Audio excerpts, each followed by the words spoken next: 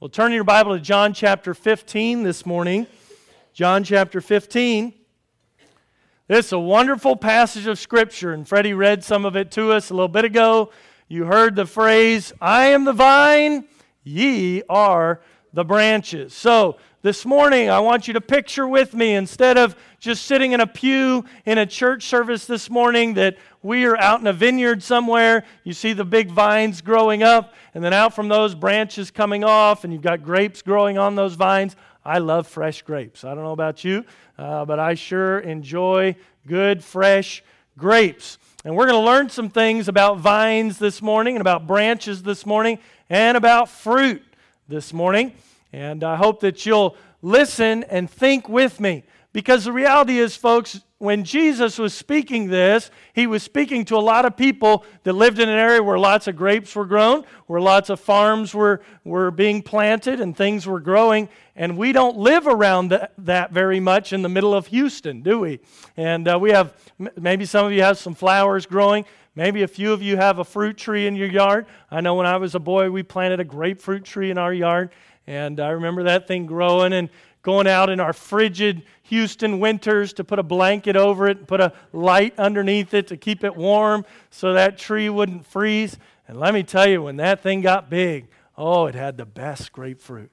And we used to get buckets and buckets of grapefruit off that tree, and it was great. You could go out in the morning, pick yourself a fresh grapefruit, and even if you don't like grapefruit, you probably don't like them because you've probably never had one right off the tree. Let me tell you, they're sweet and good and juicy right off the tree and fresh. So I know a little tiny bit about what it means to grow fruit. And maybe some of you are kind of like me. You know a little tiny bit.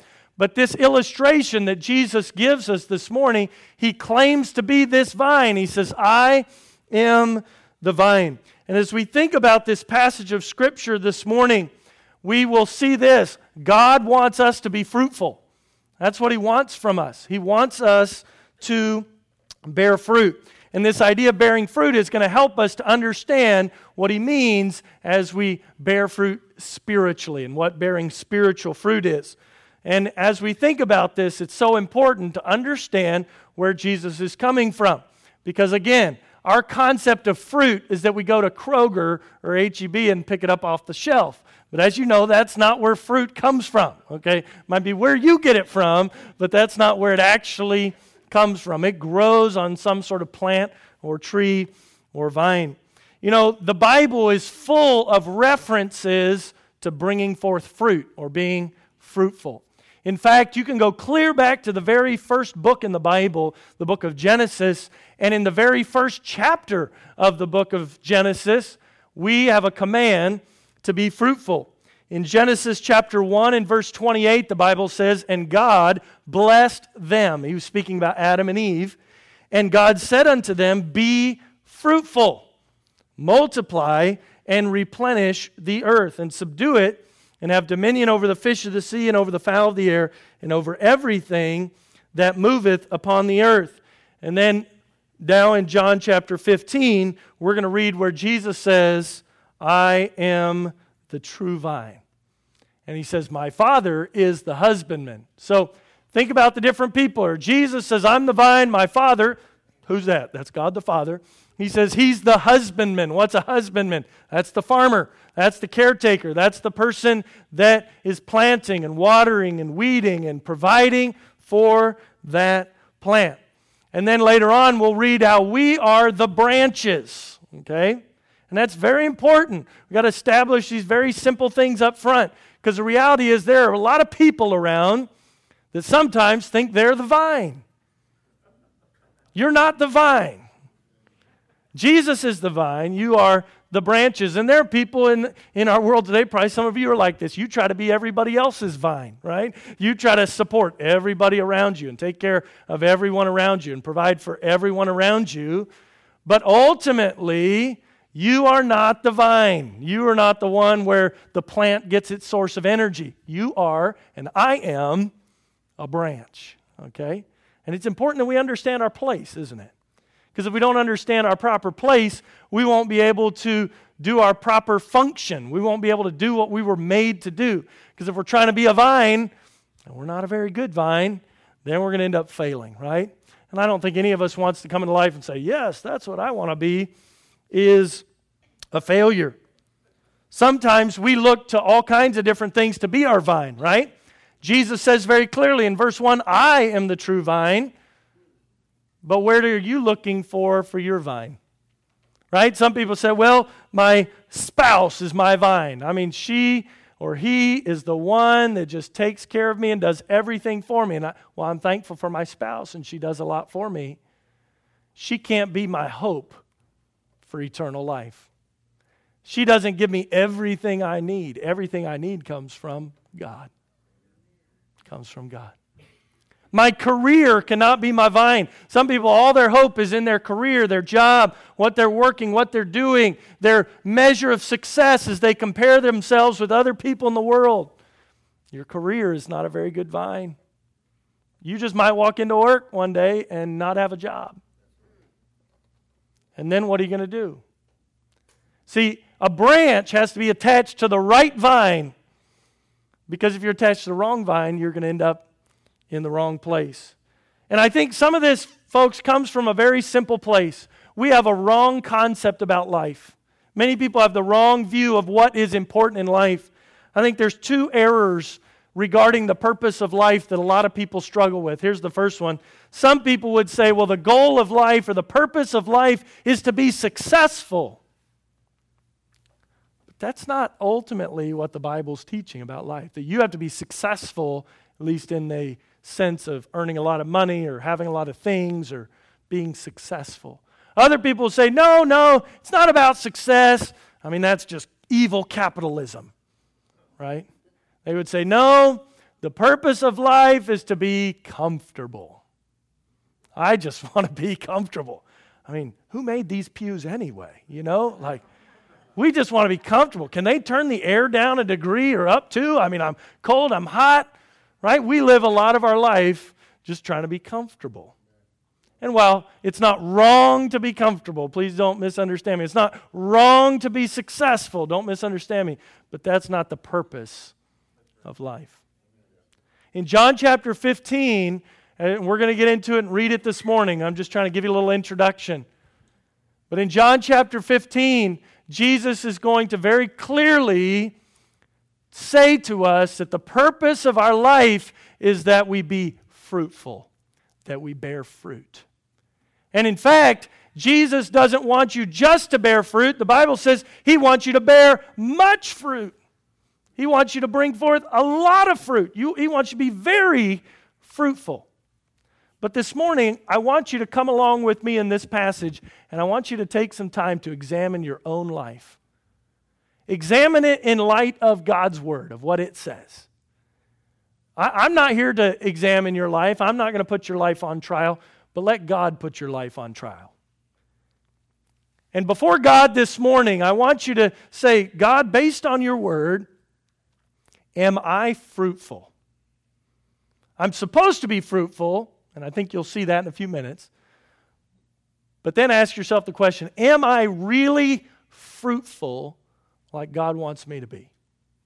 And I think if we would all come this morning with that attitude, and we'd all leave from here having thought through that in our own heart and examined our own heart, and then not just do the examination, but make the necessary adjustments, make the necessary changes, follow and obey what God tells us to do, I'm telling you, this could be the greatest Sunday of your life. But it's so important that we examine God's Word and then we follow it. Think about this. If my purpose is to be successful, then Jesus was not very successful, was He? I mean, He was homeless. The Bible says He didn't have a place to lay His head. Say, well, wait a minute. I don't think that's what I want to be. I don't think any of us would choose to be that. Jesus was poor. Jesus, He had no wife. He never got married. He had lots of opposition. He wasn't successful by some people's definition of success. And He wasn't comfortable by anybody's definition of comfort. You say, wait a minute. I thought church we're supposed to talk about good things. Well, it is good things. But we've got to understand that good is a relative term when we use it from our perspective, right? God says He's going to work all things together for good. But that's not good according to your perspective. That's good according to His perspective. And here's where the rubber meets the road for us, because at the end of life, or during our life, at some point, hopefully for you, if it's not been before today, it'll be today that you'll say, I've lived my life according to what I thought was good, but I need to start living my life according to what God says is good. Because ultimately, He's the one I need to please, and nobody else. So let's look at this passage of Scripture this morning. As we read through this, I think you're going to see 4 different kinds of people. And I want you to see which kind of person you identify with this morning. And depending on what kind of person you are, the Bible's going to tell you what kind of person you should become. Begin reading in verse 1. I am the true vine. My Father is the husbandman. Every branch in me that beareth not fruit, He taketh away. And every branch that beareth fruit, He purgeth it, that it may bring forth more fruit. Now ye are clean through the word which I have spoken unto you. Abide in me, and I in you. As the branch cannot bear fruit of itself, except it abide in the vine, no more can ye, except ye abide in me. I am the vine. Ye are the branches. He that abideth in me, and I in him, the same bringeth forth much fruit, for without me ye can do nothing. Did you hear that? What Jesus Himself said? This is not me making it up. This is what Jesus said. If you have a Bible that highlights the words of Christ in red, this is in red in your Bible this morning. Jesus said, for without me ye can do nothing. But you might be sitting here this morning and say, well, I've lived life without Jesus and I've done a lot of stuff. So what Jesus is in essence saying, all that stuff that you've done in the eyes of God, it's a zero. That's a sobering thought, isn't it? Because I like to think that I do good things. And so do you, right? I like to think that I'm contributing something to this world and to my family and to this life and to myself. And yet Jesus says, if you do things apart from me, you are doing nothing. Nothing. You say, you're not leaving us in a very good place this morning. Good, because I'm not leaving you yet. Okay, we still got a little ways to go here this morning. Look at verse 6, though, because this is where we're going to see one of these kinds of people here. He says, if a man abide not in me, so he's talking about a certain kind of person, a person that does not abide in him. You see that, verse 6? If a man abide not in me, he is cast forth as a branch and is withered, and men gather them and cast them into the fire, and they are burned. Here's the first kind of person that we're going to look at this morning briefly. It's the unbeliever. It's the person that does not abide in Jesus. So if Jesus is the vine, if He's the source of our strength and our nourishment and our provision in life, our direction, He's the one that holds us up, gives us strength and purpose, the Bible says if you don't abide in Him, if you're not in Him, if you're not connected to Him, then you are cast away, you are burned. You might be sitting there this morning saying, are you saying what you think I'm saying? And I would say, yes, I'm saying what you think I'm saying. He says, you will be burned if you are not in Christ. You say, that sounds very harsh and very rude. Wait a minute. If He's the vine and we're the branches and the purpose is going to bring forth fruit, if you have a tree in your yard and it has a dead branch, what do you do with that branch? Are you being mean to that tree when you cut off the branch? No. You're taking care of the tree. And the purpose, remember, is to bring forth more fruit. So when a gardener or the husbandman cuts off the tree, it's not because he hates the tree or because he hates branches. It's because he loves the tree. And He loves the branches, and He wants the tree to bring forth more fruit. He wants the tree to bring forth more fruit. But maybe you're here this morning and you are not abiding in Christ. In other words, you have never connected yourself with Christ. He's never connected Himself with you. Let me tell you, if that's you this morning and you're not connected to Christ, it's not because He doesn't want to connect to you. The Bible says that the gift of God is eternal life through Jesus Christ our Lord. That God sent His only Son, Jesus Christ, to die on the cross in our place, that whosoever believeth in Him should not perish. He doesn't want you to burn, but have everlasting life. But folks, the everlasting life only comes to those who are in Christ. And if you're not in Christ this morning, your hope is only in Christ. But if you're not in Him, you don't have hope until you get in Christ. You say, well, how do I get in Christ? Well, Jesus is very clear in His Word. And there was a man that asked that same question. He was a jailer. And he took care of the jail in the city called Philippi. This is a city you can still go visit today. And this man was in charge of taking care of all the prisoners. And one night, he had 2 prisoners in his jail. And he was responsible to make sure they stayed locked up and they didn't get away and everything. And those men that night, these were 2 men that followed Jesus. And that night, even though they were locked up in chains and their life was not very good from a human perspective, they sang praises to God all night in that prison. And very late in the night, all of a sudden there was a big earthquake and the walls shook and all the prisoners' chains fell off and the jailer came running in thinking that all the prisoners had escaped. And the men said to him, "Don't be afraid, we're all here." And he looked at those men and he said, "What must I do to be saved?" Yeah. And the answer was very simple. Paul said this, "Believe on the Lord Jesus Christ, and thou shalt be saved." See, salvation is a free gift. It's offered to all. You don't have to work hard to do it. You don't have to become a better person to get it. It's something that you receive like a gift. When my children come downstairs on Christmas morning, I don't say, "Oh, go clean your room and then we can open these presents." No. Why? Because they're gifts. They're gifts. This is an unconditional gift.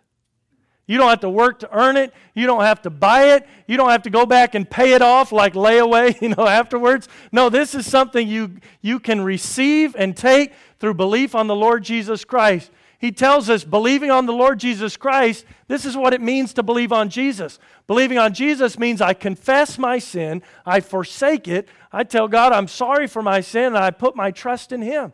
God, my own way is not good enough. Your way is the only way. Lord, I believe. Abiding in Christ. If a man abide not in me, he is cast forth as a branch and withered, and men gather them and cast them into the fire, and they are burned. It's very simple, but that's the first kind of person we see in this passage this morning. I'm going to take these a little bit out of order because I wanted to start here with the unbeliever, because this is the one that's not even a branch connected in the first place. And if that's you this morning, I want you to know Jesus loves you. It's not His desire that any should perish, the Bible says, but that all should come to repentance. But if you would come to repentance, you must come through the way of Jesus. Jesus said in the previous chapter, in John chapter 14, He says, "I am the way, the truth, and the life. No man cometh unto the Father but by me." Jesus is the way. So if you're an unbeliever this morning, Jesus is your hope. Jesus is your answer. Jesus is the only way. Will you put your trust in Him this morning and abide in Him? So that's the first person. Let's look at the second person now.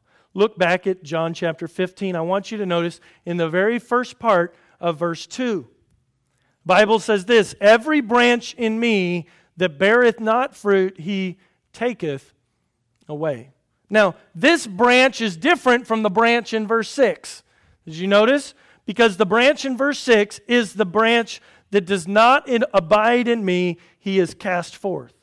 In verse 2, this is a branch that is in me.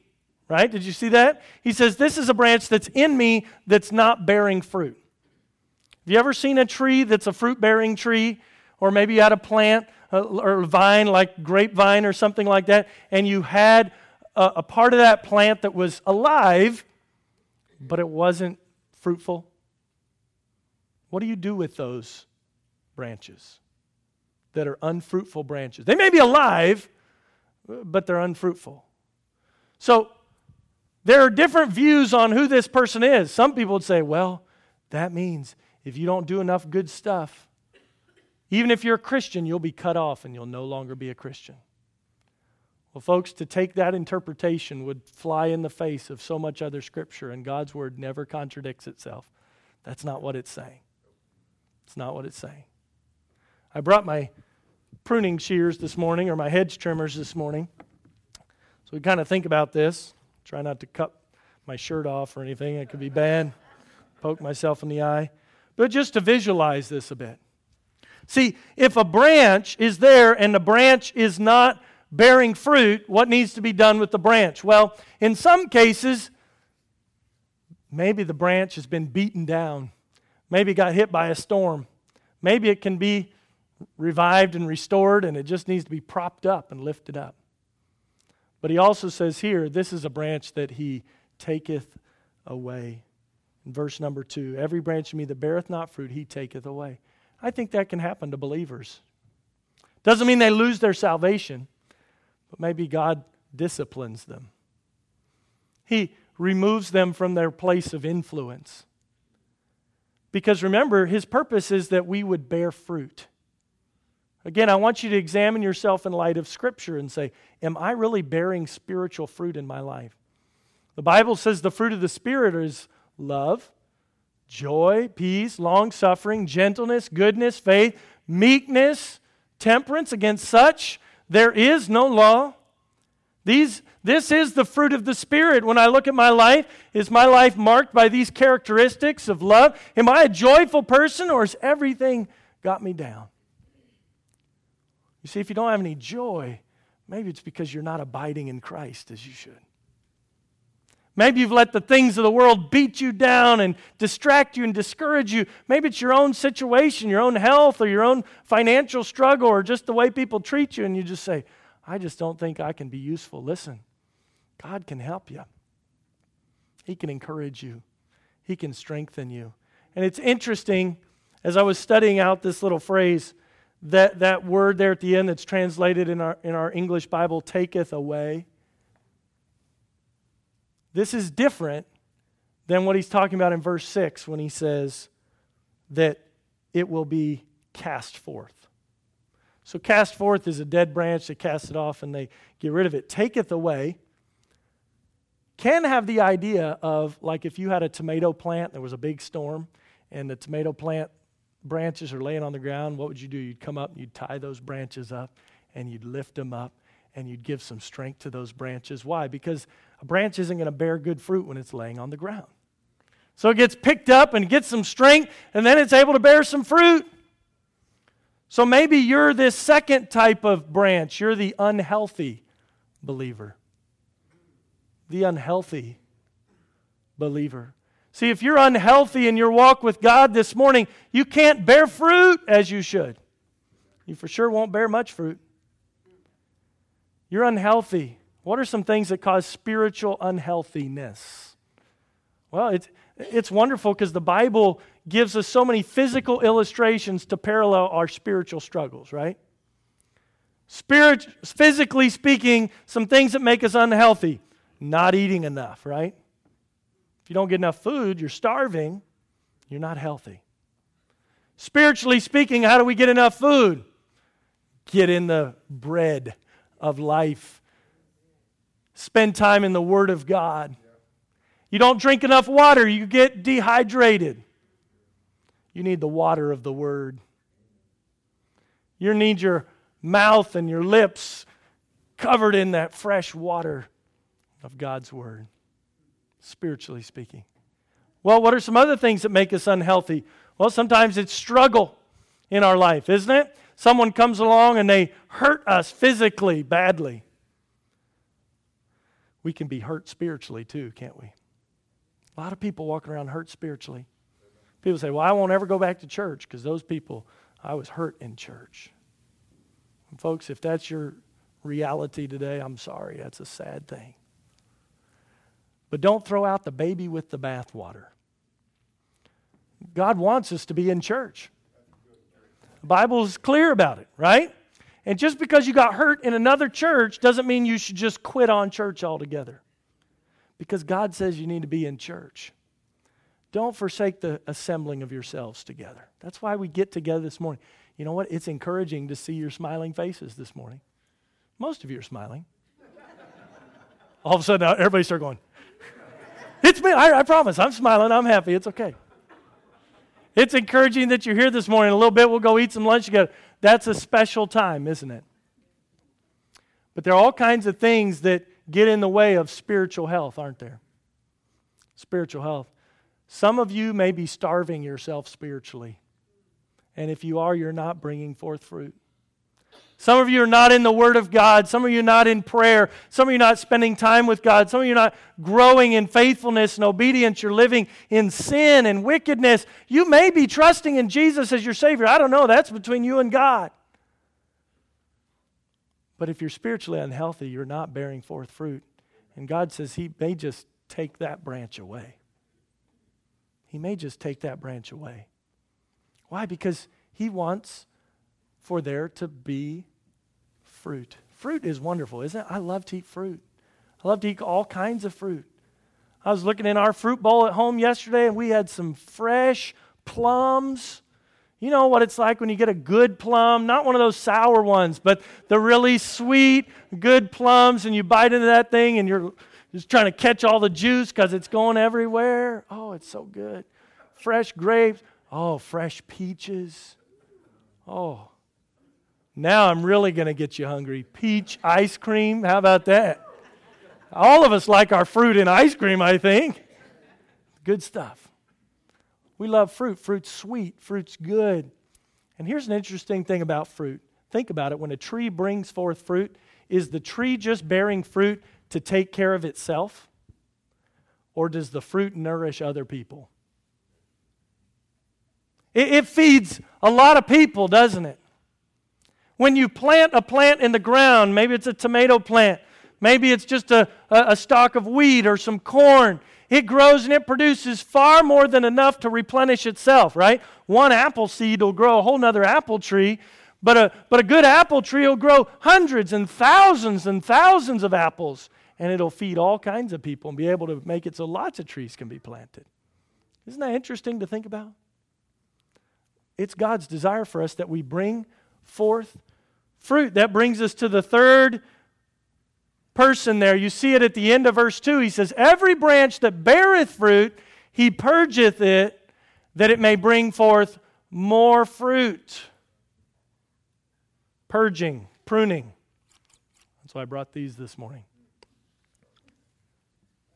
Pruning. Keep reading verse 3. He says, now ye are clean through the word which I have spoken unto you. Do you know what he's talking about here? Have you ever seen a branch growing on a tree? Maybe it's in springtime and all of a sudden all these smaller little shoots come out of the side of the branch. Some people call those suckers. What do you do to make that branch healthy? You come and you break those off. You clean those off. You get a branch growing that's not a good branch. You come in and you snip it off so this branch can be clean. Why? Because a clean branch brings forth more fruit. And how does verse 3 say we're clean? He says, now you're clean through the word which I have spoken unto you. So how does God clean us? Through His word. Through His word. And folks, if you're not in the Word of God, if you're not spending time learning from God's Word, how can you be spiritually clean? You say, but that's work. Listen, you talk to my 3-year-old, it's work to take a bath. You say, how do you get over that? You keep doing it even though you don't always feel like it. Right? and it becomes a habit. And most of you this morning didn't think twice about hopping in the shower. Maybe some of you did that last night. You don't think about that. It's just what you do. And for some of you, it may get more difficult over time. I know my son had a broken spot behind his knee a couple years ago. It was a big chore for him to get clean because he had a broken leg. Maybe some of you have had physical difficulties that make it hard to get in and out. But you still want to, don't you? Because you know what it's like when you feel gross and dirty and you're like, I need to get cleaned up. Spiritually speaking, isn't it crazy that people would walk around without the Word of God cleaning them up spiritually, and it's like they're oblivious to the fact that they're not clean? Now, if someone did that with their natural physical body, we would say that person has a mental disorder, right? What's wrong with that person? Why don't they ever clean up? You can smell them. You can see them. They just look dirty and filthy. And maybe your heart goes out to somebody like that and you're like, how can I help that person? What do they need? Do they not have access to soap and a place to get clean, or do they just not understand the problem? I know what it's like. I had a roommate that didn't like to take showers. And this was a college roommate. I remember asking him one day because it smelled really bad in the room. I said, when was the last time you had a shower? I think in the video they said I get right to the point. So I guess I was getting right to the point with him, but it smelled badly. I said, when are you going to take when's the last time you took a shower? He goes, I don't remember. I said, it's probably time. If you can't remember when the last time was, it's time. One day, and this is not a lie, this is the truth, I came back to my room one day, and this guy also worked grounds crew, so he was mowing and working outside all the time. So not only is it the body odor, it's also the exhaust from the machines and everything. I like to work in the yard. I like to mow my grass. My neighbors are here this morning. They like to mow their grass. They get a lot of grass and work with the weed eater. And sure, I love to do all that stuff. But when you come inside, it's time to clean up and wash your clothes and get straightened up. But not this guy. He's like, well, I don't want to have to do so much laundry. I'll just wear the same clothes every day. So one day I came in my room. It smelled so bad. I took all of his stuff. It was all laying on his bed, so he's sleeping in this. I wrapped it all up in his sheets. I opened the window, and I just threw it out the back window. And he came back in the room. He said, where's all my clothes? I said, they're outside. And don't bring them back in here until you go wash them. They're awful. It stinks. But folks, isn't that the way some of you or me are when we aren't cleaned up with the Word of God? We're walking around, and spiritually speaking, we are a mess. And we think that we can somehow hide it and nobody will notice it. That was my roommate. He thought he could, people won't really notice. Oh, yes, we did. Folks, you can't sneak your sin by for very long. Eventually, everybody will see it. He didn't smell himself. Why? Because he'd been living like that for a long time. But the rest of us sure did. And spiritually speaking, if you're walking around and you're not cleaned up with the Word of God, you're not allowing God's Word to work in you and change you and make you into the kind of person that God wants you to be, you are not clean. You may be forgiven, but you're not clean. Now, we can make light of this a little bit, and I hope that sometimes with humor it helps us to think about it. But folks, this is important truth. If you keep reading in verse 4, he says, abide in me and I in you, as the branch cannot bear fruit of itself. You can't bear fruit by yourself unless you're in the vine, right? He says, except to abide in the vine, no more can ye, except ye abide in me. I am the vine, ye are the branches. He that abideth in me, and I in him, the same bringeth forth much fruit. For without me ye can do nothing. So the goal here, he says, is to bring forth much fruit.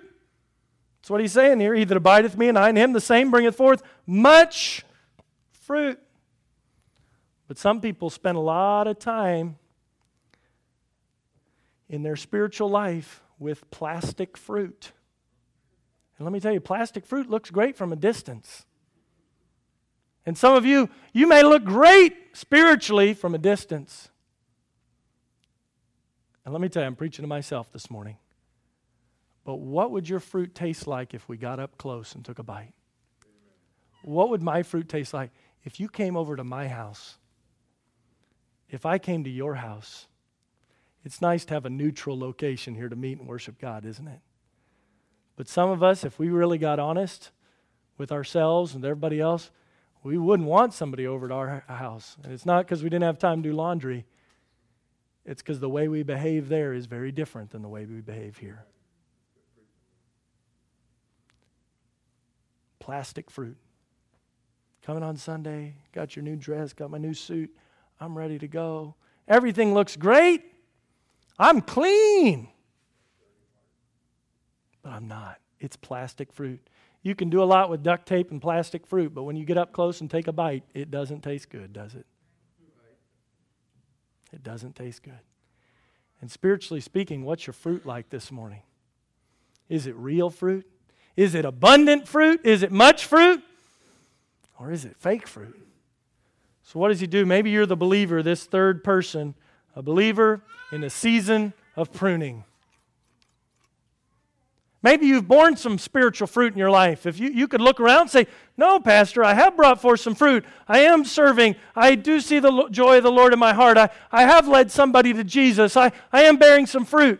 Then listen, when you go through a time of pruning in your life, don't reject the pruning. God's just trying to clean you up so that you can bear even more fruit. Pruning is sometimes painful, isn't it? But pruning is never harmful to the tree. You need to understand the difference between pain and harm. Okay? Something could be painful, but it's not harmful. If you were to take somebody who lived 150 years ago and you put them on a time machine and brought them up to today, and then you loaded them up this morning and took them down to the medical center and walked into one of the surgical suites down there and watched them performing surgery on somebody, they might go, oh, you're really hurting this person. And the doctor would say, no, I'm helping this person. But you've cut them open. Yes, but we're going to sew them back up. But you're going to cause all this pain and suffering. Yes, but it's because we want to bring healing to them. Right? Pain does not equal long-term damage, does it? Sometimes the pain is for a purpose to teach us something. Think about this. Think about this with me. If you are running along and all of a sudden you feel a twinge of pain in your knee or your ankle, something happens, that pain is there for a reason, isn't it? It's to tell you, oh, there might be something else going wrong. I need to check on it.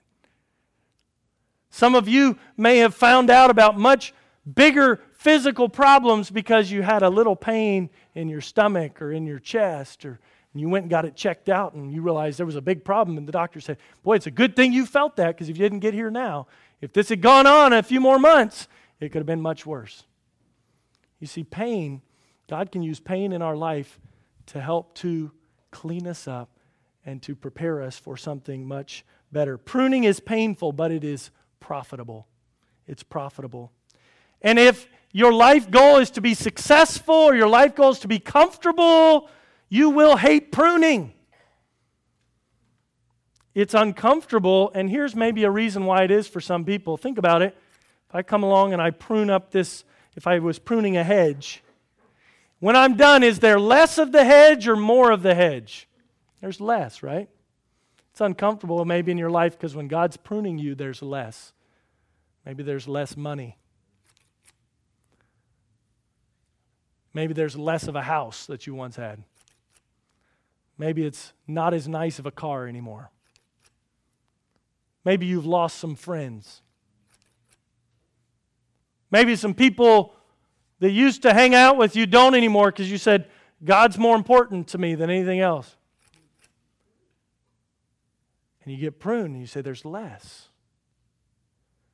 My son this week went out and pruned up our flowers in our front yard. With all this rain and warm weather that we've had, our flowers have just been going nuts again. They were growing so big, we could hardly get down our sidewalk to our front door because they're just filling in. So he went along and trimmed them up. But you know, as they grew like that, parts of them started to dry up and not be as clean. Some of them got kind of beaten down and as somebody accidentally stepped on them and all that stuff. And so when he came along and pruned up those flowers, they looked beautiful again. Why? Because he took away the extra stuff, the stuff that wasn't really helping them, the stuff that was getting in the way of other things, and now those flowers have filled in and are thick and rich and full once again. And God may be doing that in your life. Maybe you say, I am a believer, but you're going through a time of pruning. Don't reject the pruning in your life, because God has it for a purpose. Why? He wants you to bring forth more fruit. More fruit. We see this person here, this person who's a believer, but they're going through a time of pruning. And then we'll see this final person this morning, starting in verse number 7. We already read verse 6 earlier about the unbeliever. We read about the unhealthy believer. We read about the believer who just needs some pruning in their life, and that's probably where a lot of us are. But here's the one we want to become like, is this fourth person. Verse 7 says, if ye abide in me and my words abide in you, ye shall ask what ye will, and it shall be done unto you. Herein is my Father glorified, that ye bear much fruit. So shall ye be my disciples. As the Father hath loved me, so have I loved you. Continue ye in my love. If ye keep my commandments, ye shall abide in my love, even as I have kept my Father's commandments and abide in his love. These things have I spoken unto you, that my joy might remain in you, and that your joy might be full. This is my commandment, that ye love one another as I have loved you. Greater love hath no man than this, that a man lay down his life for his friend. Let me pause for a moment here. In the storyline of the book of John, did you know, as Jesus is speaking these words, it is almost time for him to go lay down his life. He's just about to die on the cross for your sin and my sin and the sin of all those disciples that he was talking to right then. See, Jesus is not asking you to go through something that he didn't first go through himself. And in fact, he took it upon himself far worse than we would ever have to go through. That's what he wanted. He died so you wouldn't have to. He gave up himself so that you could have eternal life, so that you could be a branch abiding in the vine. He says, ye are my friends, if you do whatsoever I command you. Henceforth I call you not servants.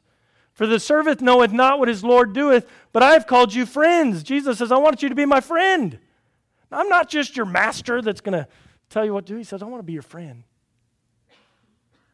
He says, I have called you friends, for all things that I have heard of my Father have made known unto you. Ye have not chosen me, but I have chosen you, and ordained you that ye should go and bring forth fruit. Think about that farmer out there, and he's trimming up branches. He says, oh, this is a good branch that's bringing forth fruit. I'm going to clean this one up.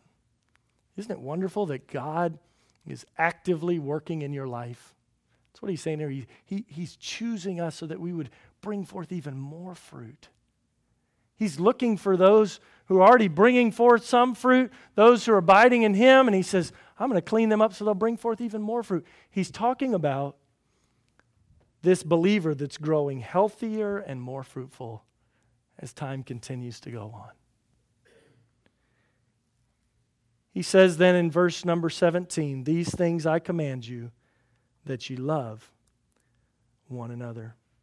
You can't be fruitful unless you abide in the vine.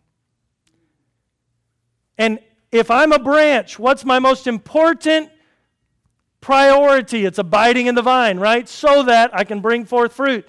So what does that mean, folks? It means the number one relationship in your life should be your relationship with Jesus. The number one.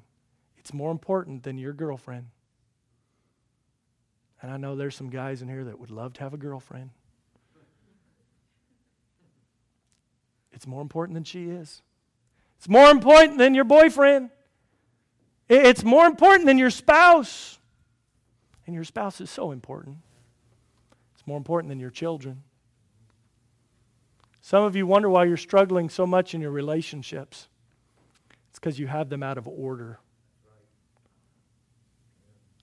Jesus isn't the most important relationship in your life. And that's why your other relationships aren't working. If you'd put Him first, He could take care of those other relationship problems. Doesn't mean there'll never be any more drama, never any more problems. But see, when your relationship with the one who saved you and made you is right, it makes everything else seem far less important. I like the song. It says this: turn your eyes upon Jesus. Look full in His wonderful face, and the things of this world will grow strangely dim in the light of His glory and grace. Folks, I know there are people here this morning that are hurting, people that are struggling, people that have problems. If we go to your house, you come to my house, none of us is perfect here this morning. We're not. But God's desire is for us that we would bring forth fruit, and much fruit. And that starts by a personal relationship with Jesus. If you don't have that relationship this morning, and the service is done in a few minutes, I'd love to take God's word and help you understand what that means to have a personal relationship with Jesus Christ. There's nothing better in all the world. Maybe you say, well, I have that relationship, but it's not really a priority in my life. Let me tell you, if it's not, you're missing out on the most wonderful relationship that there could ever be. Because greater love hath no man than this, that a man lay down his life for his friend. You want to experience love? Get connected to the one that loved you enough that He died for you. Who else in your life died for you? And I know some people have examples. Well, I was on the battlefield and my friend took a bullet for me so that I could live. That's special. But Jesus didn't just take a bullet for you. Jesus gives you eternal life. And there's no person on this world that's lived or ever will live except for Jesus Christ that could ever do that for you. Jesus did what no one else could do because He's God's Son. The most important relationship in your life is your relationship with Jesus. God wants to make me healthy. He wants to make me fruitful. Think about it. In the world, in the human way of looking at things, Jesus may not have been successful. He may not have been comfortable, but He was definitely fruitful. He was definitely fruitful. And here He's speaking to these people who were followers of Him, His disciples. And they went on and they brought forth much fruit. And then from that fruit, more fruit has come, and more fruit, and more fruit. And you know, the reality is, folks, you and me gathered in church to worship God today, we are descendants of that fruit. Aren't we? We're related right back to John 15. Isn't that incredible to think about? You say, well, how do I know if I have a fruitful life? Well, how's your relationship with God? Because you won't bear fruit if your relationship with Him is not right. If it is, your fruit is worth nothing. But if you are abiding in Christ, your relationship with Him is right, and you are growing in that, you will bring forth fruit, and it will be evidenced in your love for others and others around you turning and following God too. They'll see the difference. Ye are my friends if you do whatsoever I command you. Let me give you one last thought before we're done this morning.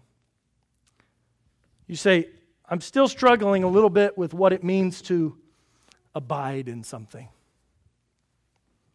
Let me give you something that will probably most all of us be able to relate to. Most of us are carrying around a device that we're very good at abiding in. It's called a cell phone.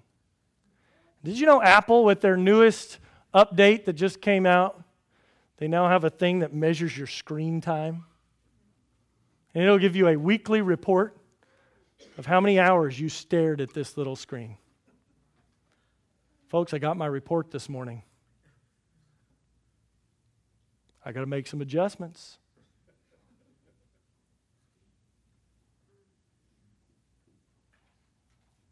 I'm not abiding in the right stuff. So are you looking at bad things? No. But I'm not abiding in the most important thing. See, to abide in something, It's demonstrated by how we spend our time in something, what we put our energy towards. Listen, some of you might walk out of here today and leave your Bible on the pew and forget it, but you probably wouldn't forget your cell phone. It happened to me the other day. I was getting ready to come back here. I'd been on this trip, and I jump out of the car. Fortunately, I didn't leave my Bible behind, but boy, I didn't forget the cell phone. I was getting on the elevator, about to get, and I started doing the pocket pat thing, Looked like I'm doing some sort of dance or something there in the terminal, and all of a sudden I realized there's no phone. And I went running back, and it was still sitting in the console of the rental car. I grabbed it, stuck it in my pocket, and thought, whew, my life has been saved. I didn't lose my cell phone. But we value this little thing so much, don't we? So important to us. Because we abide in it. We abide in it.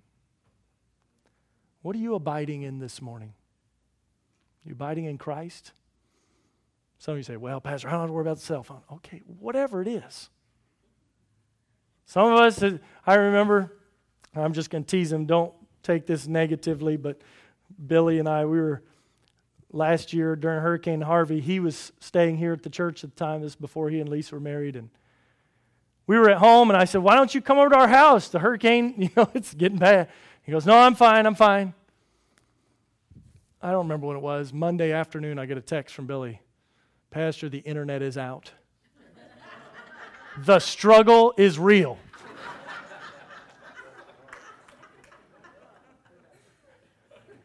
I see posts. I'm part of the Facebook groups, the different neighborhoods around here, and all of a sudden I'll see the post go up. Anybody else have problems with Xfinity? What's going on with AT&T? My internet's down. I can't get a hold of anybody. Anybody else internet down?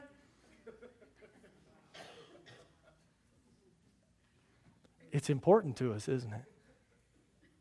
I'm not saying cancel your internet. I'm not saying you have to go throw your cell phone in the trash. These are just tools, right? But they just own us sometimes, don't they? And we have no time. Pastor, I just don't have time to read my Bible. Well, let me see your iPhone. I'll check your screen report. We might find some time. Well, Pastor, come on, folks. This isn't rocket science. But what it is, it's the bending of our stubborn, prideful wills and trying to say, God, I want to obey you. I want to put you first. I'm going to humble myself. Even if it means put my own things aside and the stuff that's really important to me. Because God, I just want to bear fruit. Lord, I want my life to count for something. I don't want it to be a zero. I don't want it to be nothing. And how sad. Think about it. You get to the end of your life. I get to be around some older people being a pastor. And you know what I find? The older people get, the more they are concerned about their legacy, what they're leaving behind. About their children, their grandchildren, what they can pass down, whether it's through their teaching or their finances, how they give, all that stuff. Why? Because the older you get, the more you understand the value of leaving something and mattering, counting for something, right? And some of you, a lot of you are very young this morning. I'm very young this morning. We have a lot of time left if God will give it to us. I hope that 10 years from now I can look back and say, I made those last 10 years count for the Lord. There's fruit. Some of you may say, well, Pastor, I don't know if I have 10 years left. Make today count. Make tomorrow count. Because the reality is, I don't have 10 years left. All I have is right now. God hasn't given me 10 years. He's given me this moment. He might give me 10 years. He might give you 30 years. But you don't know that. All you have is right now. What are you going to do with right now? Don't put off to tomorrow what needs to be done today. You say, I thought that was just a good saying. Well, it is, because it's true. And it's not just because procrastination is something that somebody said was bad. It's because we aren't guaranteed tomorrow. So what are you going to do to bear fruit today? It'll only happen if you're abiding in Christ. If you're not, please let me show you this morning how you can have that personal relationship with Jesus. And if you are abiding in Him, but you're not really bearing fruit like you should, maybe God's pruning you, maybe He's doing some work on you, let Him do it. And get in His Word, let Him clean you up. Pruning for you is not just laying back and letting it happen. It's actively getting in God's Word. Say, God, clean me up. I want to be around your Word. I want to be helped.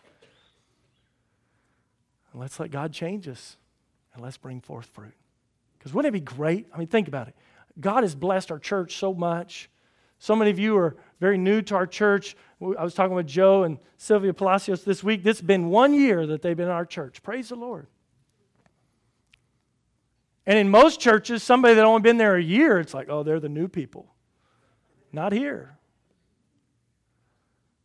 They're like way down the list in the sense of the order of people that have come, because so many of you have come since a year ago. Praise the Lord.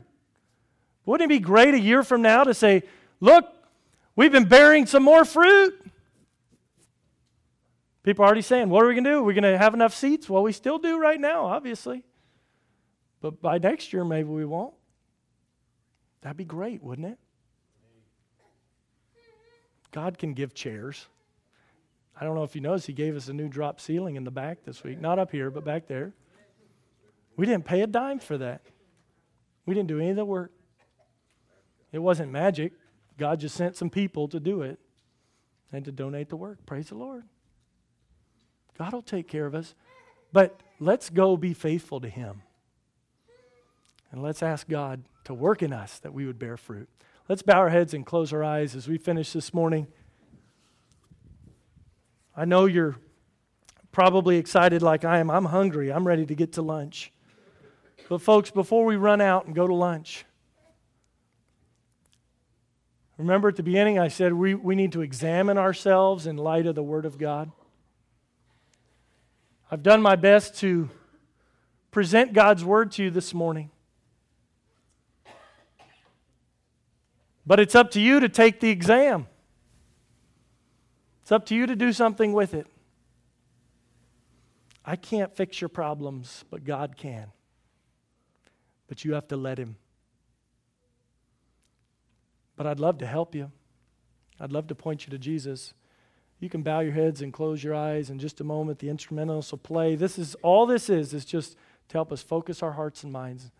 And if God has spoken in your heart this morning, you say, Pastor, would you pray for me? I don't have a personal relationship with Jesus Christ, but I need to. Maybe there's somebody like that. Say, Pastor, would you pray for me? I need to trust Jesus this morning, and I'm not. Would you slip up your hand so I can pray for you this morning? Everybody just keep your heads bowed and eyes closed. You just, with nobody looking around. All right, I'll pray for you. Lord, or if there might be somebody here this morning who'd say, Pastor, I'm going through a pruning time.